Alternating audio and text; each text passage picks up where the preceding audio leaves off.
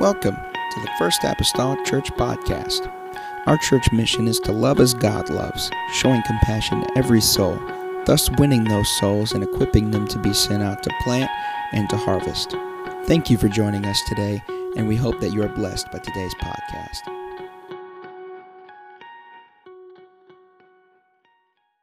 Chapter 19, verse number 9. And I got a few verses of scripture. I'm going to skip around a little bit, so just follow me as I give direction as we are skipping here through 2 Samuel 19. Starting with verse 9, though, the Bible states these words, "And all the people were at strife throughout all the tribes of Israel, saying," and as a footnote, if I may, this is after, as this morning, Absalom is dead now. Who they had made their king is dead. And so they're kind of at a loss here of what to do. So there's a lot of strife throughout all the tribes of Israel, saying the king, they're speaking concerning David, the one that they rejected. "The king saved us out of the hand of our enemies. He delivered us out of the hand of the Philistines. Now as he fled out of the land for Absalom." Because that's what David did. When Absalom was going to usurp the throne, David just departed. Verse 10 says, "And Absalom, whom we anointed over us, is dead in battle. Now therefore, why speak ye not a word?" They're talking among themselves. "Why speak ye not a word of bringing the king back?" That's David. Bringing David back. "And King David sent to Zadok and to Abiathar the priest, saying, Speak unto the elders of Judah, saying, Why are ye the last to bring the king back to his house? Seeing the speech of all Israel is come to the king, even to his house." You understand, David is hearing word of all the other tribes except Judah about bringing him back. And so he stirred up the priests and said, "Priests, go ask Judah why they haven't talked about bringing me back to mine house." He says in verse number 12, "To Judah, ye are my brethren, ye are my bones and my flesh. Wherefore then are ye the last to bring back the king?" I mean, I've heard word from everybody else but you. You're the last. Skip down to verse number 15. "So the king returned," that's David, "and came to Jordan, and Judah came to Gilgal to go to meet the king, to conduct the king over Jordan." Skipping to verse 40. "Then the king went on to Gilgal, and Chimham went on with him, and all the people of Judah conducted the king, and also half the people of Israel. Behold, all the men of Israel came to the king and said unto the king, Why have our brethren the men of Judah stolen thee away, and have brought the king and his household and all David's men with him over Jordan? And all the men of Judah answered the men of Israel, Because the king is near of kin to us. Wherefore then be ye angry for this matter? Have we eaten at all of the king's cost? Or has he given us any gift?" The men of Israel answered the men of Judah and said, "We have 10 parts in the king. We have also more right in David than ye have. Why then did ye despise us, that our advice should not be first had in bringing back our king? And the words of the men of Judah were fiercer." Just to sum it up, the writer says, the words of the men of Judah were fiercer than the words of the men of Israel. Amen.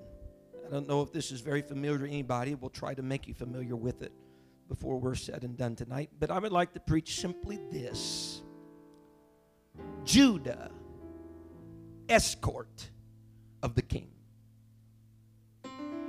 Judah, escort of the king. Hallelujah. Let's go to the Lord right now in prayer. Father, I need you now, Lord, in the next few moments, Lord, as I share from your word. God, we know your word will not return void. It will go forth as it is sent, and it will accomplish what you want and desire for it to accomplish in the lives of those that would hear it. I pray, oh Lord, today, anoint my mind, mark any error from there, my lips, oh Lord, to be anointed. God, those that would sit in the audience tonight that would be eager and ready to receive what the word of the Lord would speak to their individual lives. I pray, oh Lord, this evening we need you, Jesus, in this place. God, we're thankful, Lord, for every song of Zion. We're thankful for the anointing of your presence, God, that came down in those. But Lord, through the ministry of the word of the Lord, God, let there be a fresh, Lord, anointing, God, upon this part of our service. In the lovely name of Jesus Christ that I pray. Amen and amen. And the church say amen. Amen. You may be seated tonight in Jesus' name. My voice was not cooperating with me very well this morning. And so rather than going octave highers, I'm going to preach octave lowers tonight. Get down here and preach maybe tonight here this evening. Judah, everybody say Judah. Escort of the king. Amen. I've read all kinds of books on preaching, denominational, Pentecostal, all kind. Some of the recommendations of preaching is they say, you tell the people what you're going to say, you say it, and then you tell them what you said.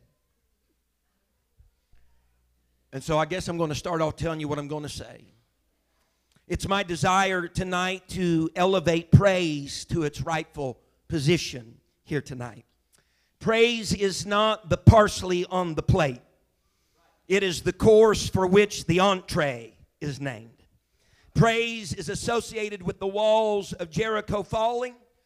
Praise is responsible for the ambushments that was sent against the children of Ammon and the children of Moab. Praise loosed chains and opened doors to a secure prison in Rome in Acts 16. Praise is not weak. Praise is not fragile. Praise is not fatigued. Praise is not a pastime. Praise is not frail. But praise is powerful. As a matter of fact, praise is so essential and desired of God that in the great praise chapter of Psalms 150, he ended that chapter by saying, let everything that hath breath praise the Lord. Praise ye the Lord. So that we wouldn't mention it, he said, miss it. He mentioned it twice. Praise the Lord. Praise ye the Lord. And though he said, let everything, although it is something that we have control over, it is something that is through Scripture time and again commanded, amen, through the Word of God. He commands it, but we have control whether or not we do it. Amen. But it's a powerful thing when it is done. For one thing, the first occurrence of praise in the Old Testament Scripture happens in the book of Genesis in the Old Testament of chapter 29 and verse 35, when the Bible says, when Judah was born, Leah said, now I will praise the Lord. Therefore, she called his name Judah. From Genesis then, all the way to Revelation, we are taught, we are instructed, we're shown how. It's demonstrated for us, this activity, this thing called praise. As a matter of fact, Genesis it begins, but in Revelation meets its culmination in Revelation chapter 19, which has been called the Alleluia Chorus, because it's the first time that the word Alleluia is used in the whole of the New Testament. Alleluia is the Greek form of the Hebrew Hallelujah, composed of two words. Hallel, that means praise, and Jah, which means the Lord. 4 times in Revelations 19, Alleluia is used in that chapter and nowhere else. Amen. Praise the Lord can serve as a command, and it can also serve as a comment, as we oftentimes do. But when you find the word praise, that word praise in Revelation 19, that verb there is a verb in the present tense, which means that we are commanded not just to praise the Lord, but to keep on praising the Lord. Meaning that prior to this moment, they were already praising, and the command is just to keep on doing what you're doing. Someone say amen.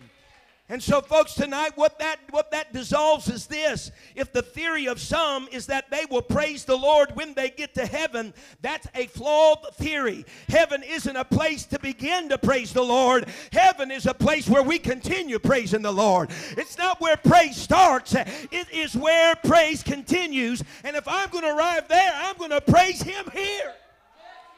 Someone say amen. The Bible says in Revelations 19:5, and a voice came out of the throne saying, praise our God, all ye servants, and ye that fear Him, both small and great. And the Bible says when that happened, John, as he was putting pen to page, he says, I heard as it were the voice of a great multitude, and as the voice of many waters, and as the voice of a mighty thundering, saying, Alleluia, for the Lord God omnipotent reigneth. In other words, whenever I heard these voices begin to praise the Lord, begin to praise God, he says, I recognize that God was the all-powerful and that He reigneth and that God was the king of this environment and this surroundings. Can someone say amen? Praise can be used for the better, or praise can be used for the worse, based upon who or what is being praised. But know well tonight, if the King is to reign in our lives, it is because He rode on the wings of praise.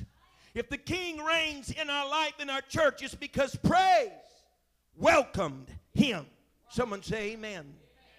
In our country, if the President of the United States is assassinated, within a few hours, the Vice President would assume the command. It wouldn't take long in order for that exchange to happen if our president was assassinated. But in the book of 2 Samuel 19, we're not dealing with a republic. We're not dealing with a democracy. We're dealing with a monarchy.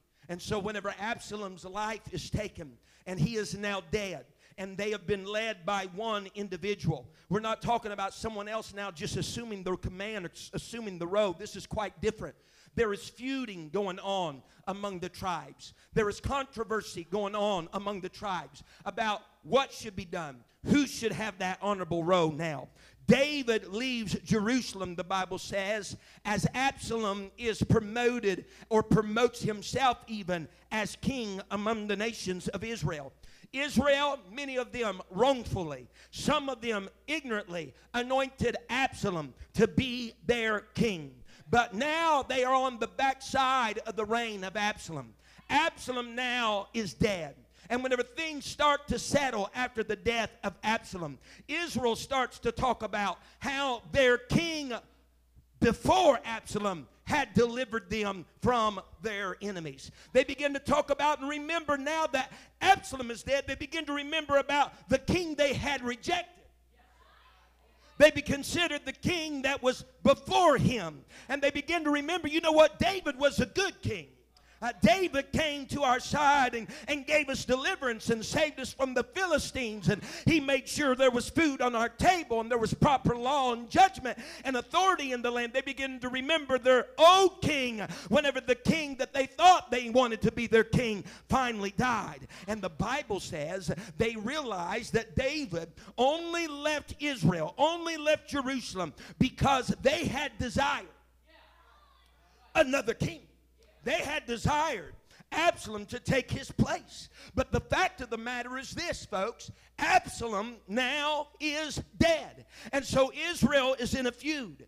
Israel is in a controversy. They're thinking among themselves, why don't we do something about bringing the king, David, back to Jerusalem? But wait a minute, boys. Some are saying we are the ones that rebelled against him. We are the ones that done him dirty. We are the ones that showed him the exit door in our life and in our kingdom. So now what are we going to do? If we want him back, how are we going to get him back whenever we showed him the door to exit by? How are we going to accomplish this? We offended. We offended David. So how are we going to get back in good graces of David? What would cause him to want to come? How could we make him feel welcomed after we put up hands, amen, against him and toward him? How are we going to get him back in good favor with us when we did what we did? Someone say amen. Said because David is not surely going to soon forget that we had poured our gratitude upon Absalom, that we had put our mark, if you will, amen, and our impression of favor upon Absalom. David's not going to forget that whenever Absalom came to Hebron, that we all shouted and we all cried, let Absalom reign and let Absalom rule. So how in the world are we going to accomplish this? We poured our gratitude upon him. Boys, some of them's probably saying, is it even possible to reverse what's been done? Someone say amen. And so after pondering on this, pondering about what advantages David brought as being king, how he had helped them, how he had fed them, how he had delivered them, they decided among themselves, you know what, boys? It would be nonsense for us to wait any longer to bring back David as the king in Jerusalem. Someone say amen. See, they wanted Absalom, but now they desire their own king, David. Let me pause here for a moment and say this. The rejected king looks very promising when the one that you made your king dies. Amen. They didn't think about the deliverance that David offered, or the salvation that David provided, or the food that David gave, until what they had put their trust in was no longer.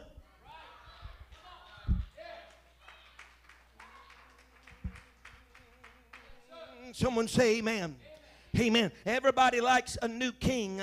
Everybody likes the new thing that comes around on the block. They like to give their allegiance to that, pour their affection, their love, and their gratitude on that. But my question to you is this. Who's going to be your king whenever that dies? Who's going to be your king when that doesn't no longer exist? Who's going to be your king when that doesn't come through like you think it's going to come through, and it doesn't pan out like you think it's going to pan out? You're going to remember who was king prior to them. When that's dead, you're... Someone say amen. And so David simply left Jerusalem. He simply left Jerusalem, the Bible says, when Absalom took the throne. He simply left. But note well, whenever David left, David did not abdicate his throne. He just left. So what Israel really had was an Absalom that they pronounced as king, an Absalom that was only acting as king, when in reality, he had no power to be king. He was serving in a function, and he was serving in a role that he had no power along with the role to exercise. Because although David was gone, he was still king. Honey, I've seen it too many times. People have set things up in their life they thought were king. They set things up in their life they thought was going to be the new great deal. But the fact of the matter is this. God is not interested in competition. He's either that alone or none. And so he'll leave whenever you set something up in your life that you think you put confidence in, get salvation from, and deliverance from. But the fact of the matter is this. That thing is only acting like king. There's only one king, and he's not abdicated his throne. He still has the power whether you put him in power or not. Yes. He's king. So he didn't abdicate his throne. Amen. He just left Jerusalem. And the Bible says, as they're having this talk about bringing David back, that David on the opposite side of the Jordan in Mahanaim, over on the opposite side of Jordan, he catches word about what Israel is talking about. He catches word about their speech. Israel was talking about the king returning. They were talking about asking the king to return. But while David has heard all these 10 tribes of Israel saying these things and mentioning these things, he come to find out that through the grapevine, he never heard Judah say anything about this.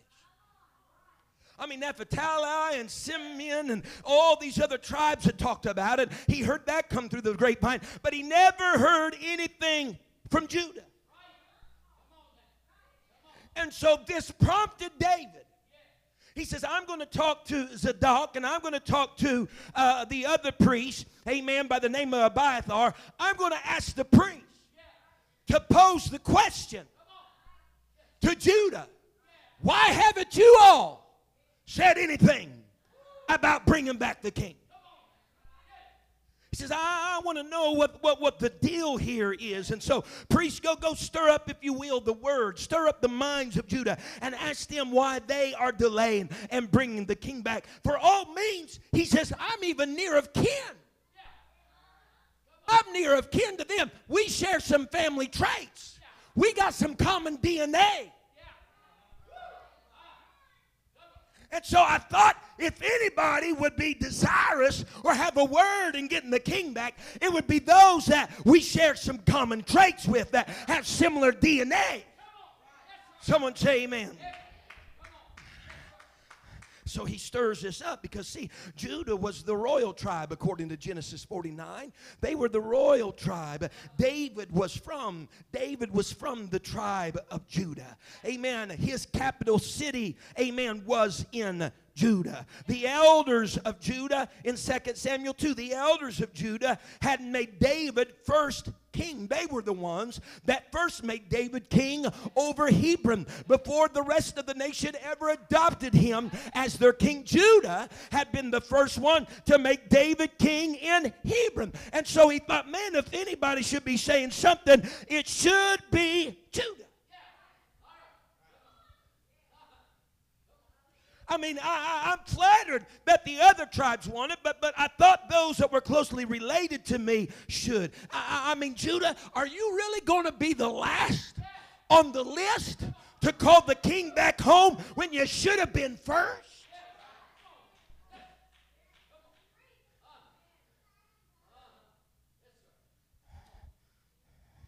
Someone say amen. Shouldn't my kinsmen be doing this first? But see, Judah has something that she is weighing in her mind.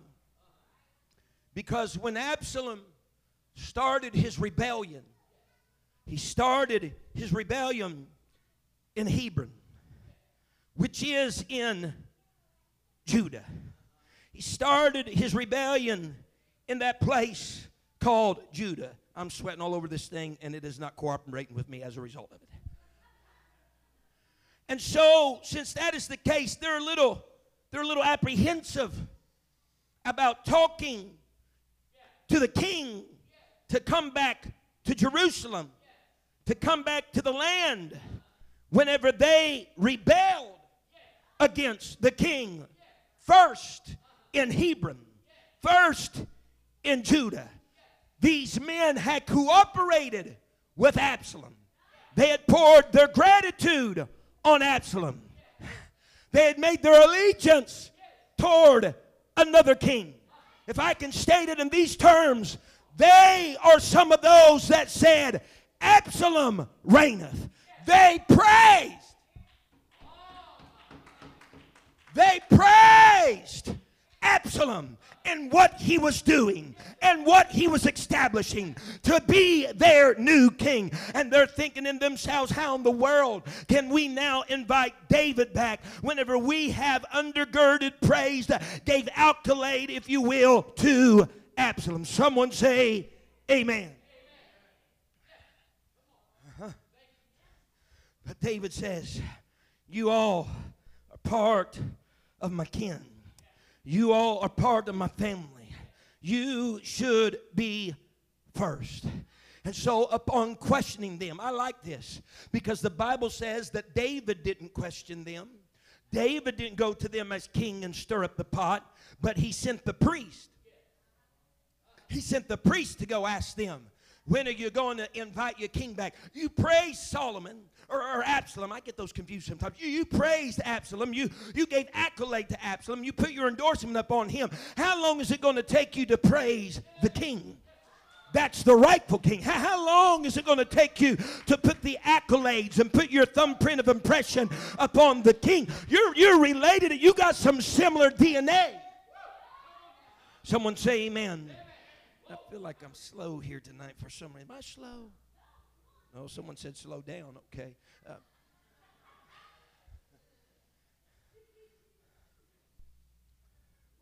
And so upon this questioning, lost a piece of paper. Upon this questioning, the Bible says that Judah then was quick not just to talk about bringing the king back, but they were quick in acting upon bringing the king back.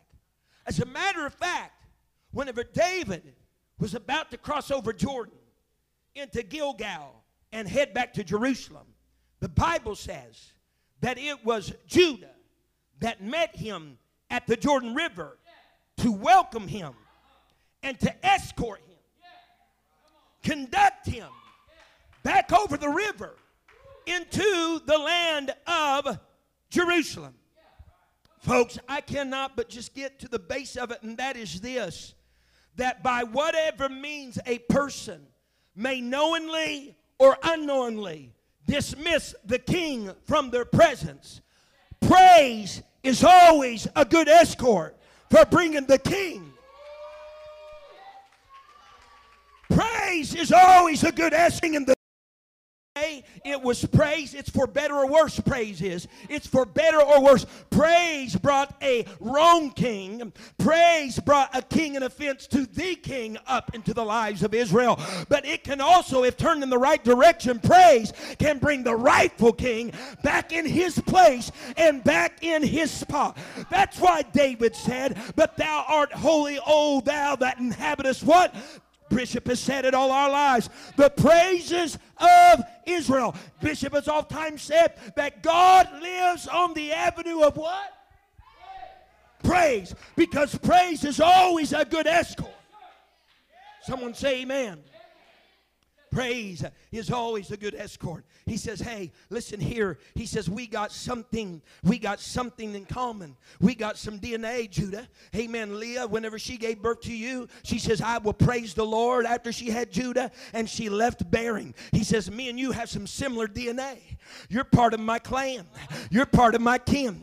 Honey, me and you got some traits that are very similar, in so much that the Bible tells us in Deuteronomy 10 that whenever Moses was addressing the children of Israel after he had received the 10 commandments for the second time, he begins to tell them and praise the Lord in many aspects. And he told them that the Lord, your Lord, he said he owns the heaven. Your Lord owns the heaven. Your Lord owns the earth. Your Lord is the God of gods. He was telling this. He said, your Lord is the Lord of lords. But then he went a step further in verse 21. And he said, for that matter, Israel, he said, the Lord, your God, is their praise. He says your God is praise. That's the reason why David said, if anybody's going to be bringing the king back, it should be those that are part of the clan. It should be those with a similar DNA. Judah was praise, and they're bringing back a king of glory, if you will, of the same tribe. A tribe. Some would say amen. David says, I'm not going to go to them myself, but I'm going to get, if you will, the priest involved and have them pose the question, why haven't you brought the king back, Judah? Why haven't you brought the king back, Judah? This is part of your DNA. Praise is a part of you. Why haven't you brought the king back? Honey, I hope in the modern day church that if necessary, we can stir up the priesthood. David said, I'm not going to do it, but if I can put a buzzword in the priesthood, if I can put a buzzword in Bishop McGee, if I can put a buzzword in Brother Mason, if I can put a buzzword in the pastor, perhaps they'll go among the people and say, why wait we so long to invite the king back? Why wait? We need to be the escorters. We need to be leading this thing. We need to be spearheading this thing.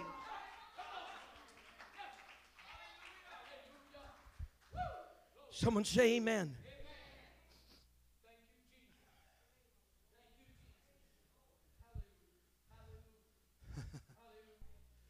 Because Judah, you were the first to make him king to begin with.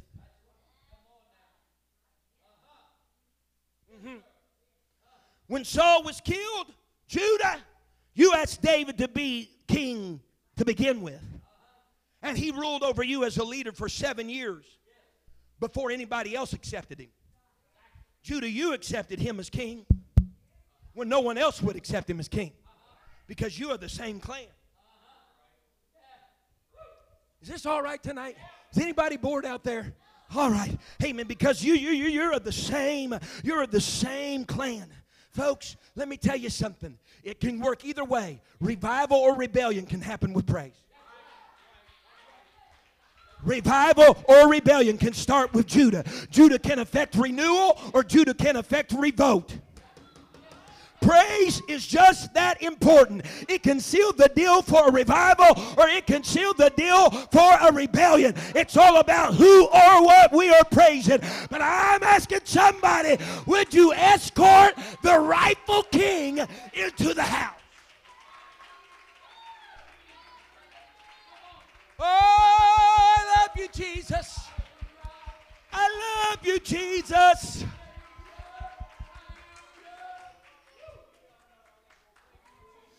Here is the character of the king. Here's the character of the king. David, whenever Absalom died, he didn't look at those that had went with him over Jordan and said, let's pack our bags together and let's cross over. Let's assume the throne and let's do our thing as though nothing happened. David didn't do that. David was a gentleman. Amen. He was the king. He had not lost any power, but he was a gentleman. David in the Old Testament, by all means, is a type of Christ, because David was not willing to force his reign on the people. He wanted the people to ask for his reign. And Christ will never come down to any of you and force himself upon you. He will not force his power and force his reign and force his authority upon you. But what the King of Kings desires and what he wants is for a people with a humble plea, saying, God, I want you in my life, over my life, in power in my life, in authority in my life. And when you make that request, the king says, I'm crossing over, because praise has decided to be my escort.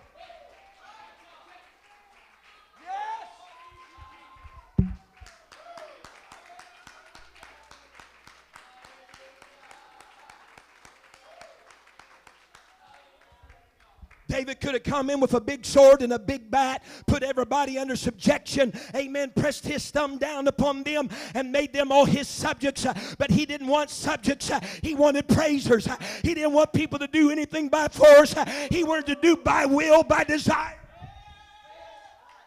Honey, the purest, it's not when I say clap your hands or take a lap around the church or shout glory, but it's whenever praise says, I'm going to shout glory before he says to. I'm going to clap my hands before he says to. That's when Judah becomes the escort to the king.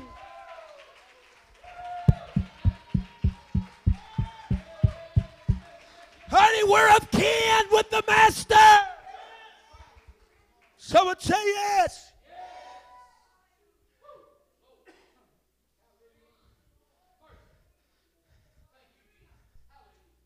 Someone say amen.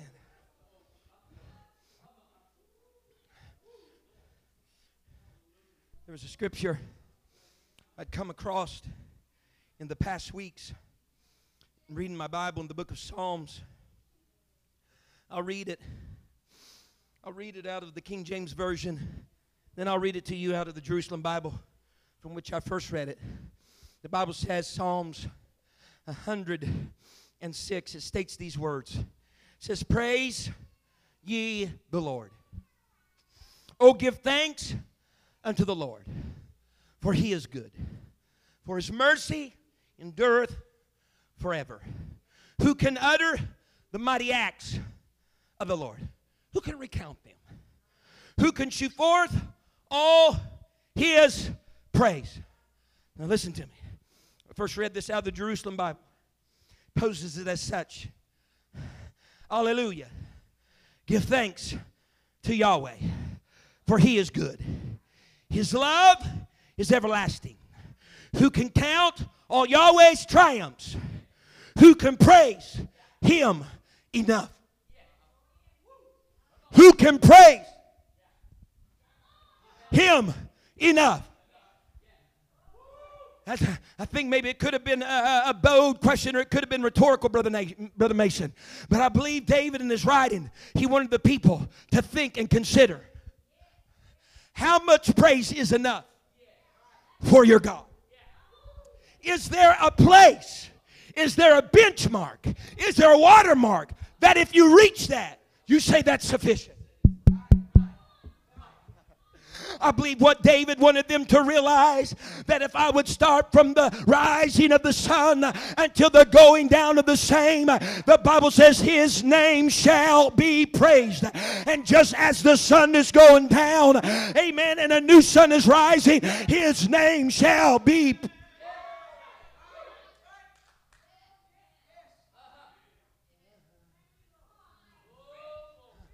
You know what that tells me? It doesn't tell me there's a benchmark. It doesn't tell me there's a certain quota. It doesn't tell me that there's a certain limit, that once you reach that, you can put your praise card aside and you don't have to worry about checking it in because you've met the quota for the week or for the service or for the time. No, no, no. He says, who can praise the Lord enough? What's that telling me? That every time the king is entering in, Judah should be escorting him. Every time the king is coming and his presence is entering the abode, Judah should be escorting him, because they're of the same clan. They are related in the fact they are praised.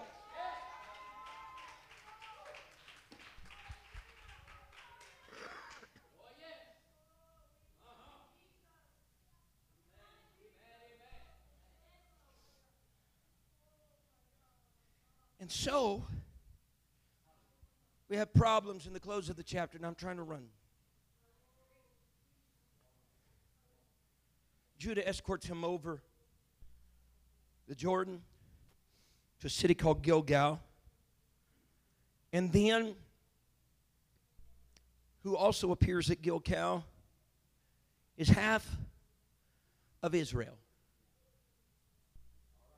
They likely speak of the 10 tribes. Half of Israel come to Gilgal. All of Judah escorted him to Gilgal. But Israel shows up. Half of Israel shows up at Gilgal. And what this caused was some animosity. What this caused was more controversy. Because now Israel goes to King David and they question the king. Why is it that Judah was the one that brought you across the Jordan? David, let me put it in paraphrasing terms for us. David, did you not first hear about us talking about it? Wasn't it through the words that you heard murmuring that Israel was considering bringing you over the river? Why is it Judah that has escorted you back into Jerusalem when we were the first to talk about it?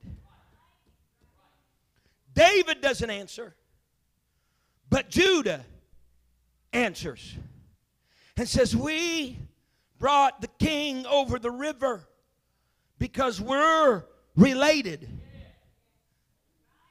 to the king. He's of the tribe of Judah. We are the tribe of Judah. And there's nothing like family welcoming just one of their own home.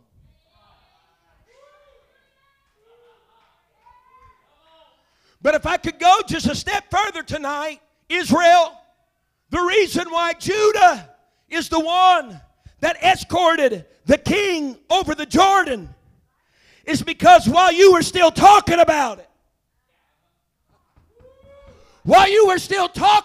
it, Judah got their men and women together and started headed toward the Jordan and said, King, we welcome you back home. Return Honey, there'll always be two parties in the camp, and that's those that talk about it. Those that would even like to go down memory lane when they did. And those that say today's a new day and we need the King's presence. I'm going to the river and I'm going to escort him back. Honey, we cannot get enamored with a time and a place when we did praise or we did worship or we did admire and say, well, I did then. No, no, no. Somebody needs to invite the King today and be an escort of praise to the rightful King. Someone say amen. So what Israel's really upset about is that Judah did what they talked about. The really spot of contention is not that the king is back, but Judah acted upon what they only talked about.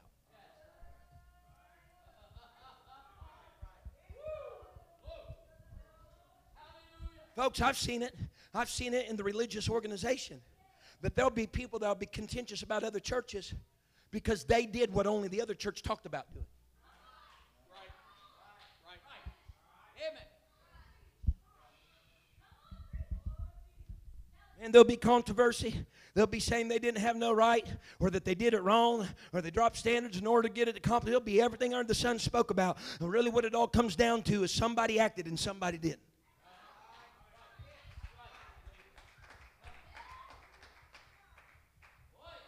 So while Judah's saying, hey, we're related, we're clan, we got DNA, if you will, with the king, Israel then pipes up and say, listen here, we got 10 tribes, we got more people. And then once again, they throw in the face of Judah, and we were the first to talk about it. He said, talk doesn't mean nothing.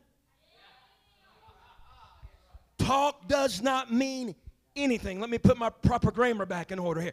Talk doesn't mean anything. What would an advantage if Noah spoke all those years and said, we're going to build us a boat. We're going to build an ark. This is going to be the dimensions of the ark. It's going to have 3 stories. It's going to have 1 window in it, 1 door. We're going to have 2 of every pair, and of the clean beast we're going by 7. We're going to have all that. Man. Convincing his family, no doubt, because the Bible says the 8 souls were saved. But no doubt hearing that, whoo, yeah, my goodness, bless God. He's talking about it all. Man, they're going over the plans again. They're looking at the dimensions again. He's even showing them where some gopher wood is and where the pitch is. They can do all this, but they never put nothing together. Now you tell me, when the rains come and the deep gave up itself and all this started flooding the earth, who in the world would be advantaged by a talk without a walk?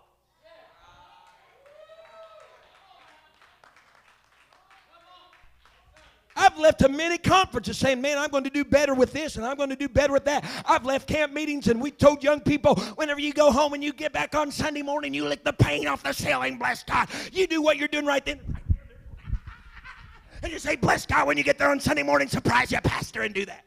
And I've seen young people come back to churches and they were silent as a mouse on Sunday morning. The reason why? Because it's real easy to talk, but it's a whole lot harder to walk. It's real easy to talk about it. It's real easy to say, I'll escort him back. But it's a whole nother thing to get your family together and get over to where the king is and say, welcome home, King. Return unto us, King.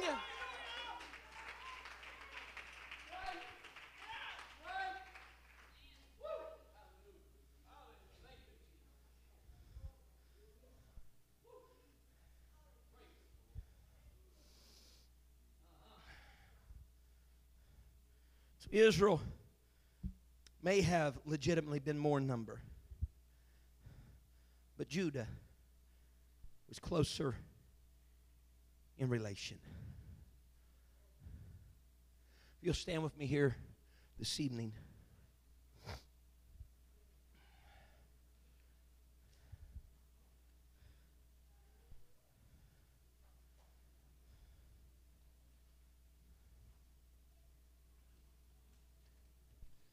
The reality of this whole situation is this.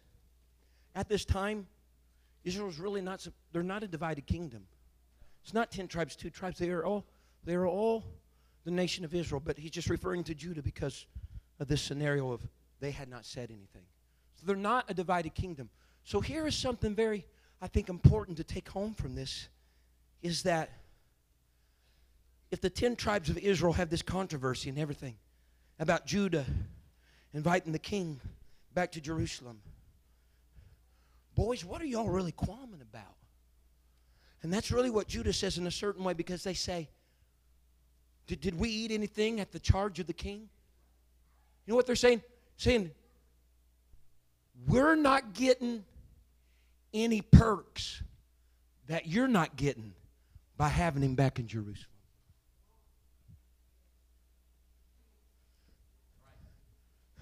They're saying, you brought him over. Bless God. Yeah, but Judah, when you did that, that didn't just benefit Judah. That benefited the 10 tribes of Israel as well. It had been great if you had been there. But whenever the dust settles, you're going to benefit from this just as much as the one that did escort him.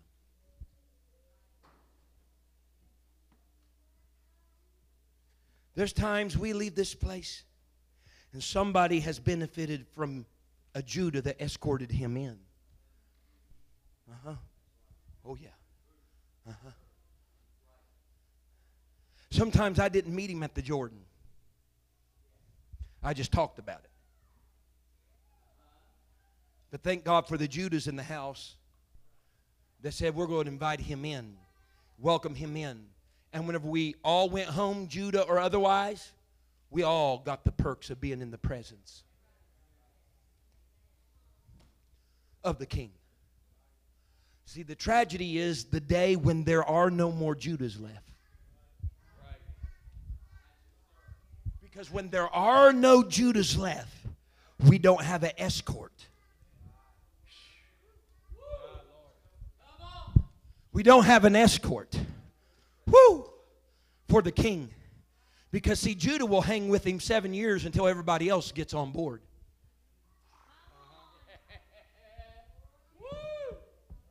That's right.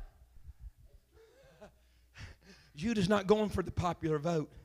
Judah says, I'm satisfied if I got to do it by myself. I'll claim him for 7 years before Issachar ever does. I'll invite him. I'll put him back in his rightful place. That happens by praise. And so there is power tonight, not something that we didn't already know, but there is power in praise. Either for the better or for the worse. But if the rightful king is to reign in our lives, it will be because Judah welcomed him. I believe it was Joash or Josiah maybe. Again, there are so many different characters in the Old Testament with similar names, you can almost get them crossed up quite often. But I think it was Josiah. I'm trying to check. No, it was Joash. I was right when I first said it. Joash, who had been tucked away in the house of God for several years as a young boy, kept out of the eyesight of Athaliah, who was promoting herself as queen and killing all of the competition of sons that was about her. But unknown to her, Joash was tucked away in the house of God. The Bible says on a particular day when he was of rightful age, they took him out among all the people. No one, only a select few was aware of him. The Bible says they made him king. They anointed him. The Bible says when he came, they clapped their hands. And they extolled, they shouted, God save the king. The Bible says the trumpeters trumpeted, and all the people of the land rejoiced. You know what they were doing? They were praising the one that was to reign over them. And when Athaliah, who had thought she had this position, heard the praise of the people, she understood she was in that moment guilty of treason, and it wouldn't be long until her head would roll, because the praise of the people had escorted in a king. Can I tell you tonight that the enemy of our soul many times have tried to usurp the throne of the rightful king? But if the sounds of the people will bring some praise to the rightful king, he's going to understand very quickly my doom is sealed. Because Judah is escorting in. Judah is escorting in a king. Hallelujah. Can we raise our hands right now all over this place? Brother Mason, I'm going to end on a high note here tonight. Hallelujah. I'm going to end on a high note here tonight because there is a king among us. And I'm asking the people in this congregation, dig down deep somewhere and find a fresh praise upon your lips and in your heart. I'm not talking about a memory praise. I'm talking about a fresh and a new praise upon your lips. And let it be heard in this place tonight. The praise of a people that's escorting in the rightful king in this house tonight. Hallelujah. Do you remember that it was he that delivered you? It was he that saved you. It was he that put food on your table. It's he that healed your body. It's he that's sustaining you right now that you're crippled. Someone say, praise the Lord. These altars are open tonight with somebody. Thank you for listening. If you would like more information about our services and activities, you can find us on Facebook, Instagram, and Twitter with the username FACMC. Again, that's FACMC. Thank you, and have a blessed day.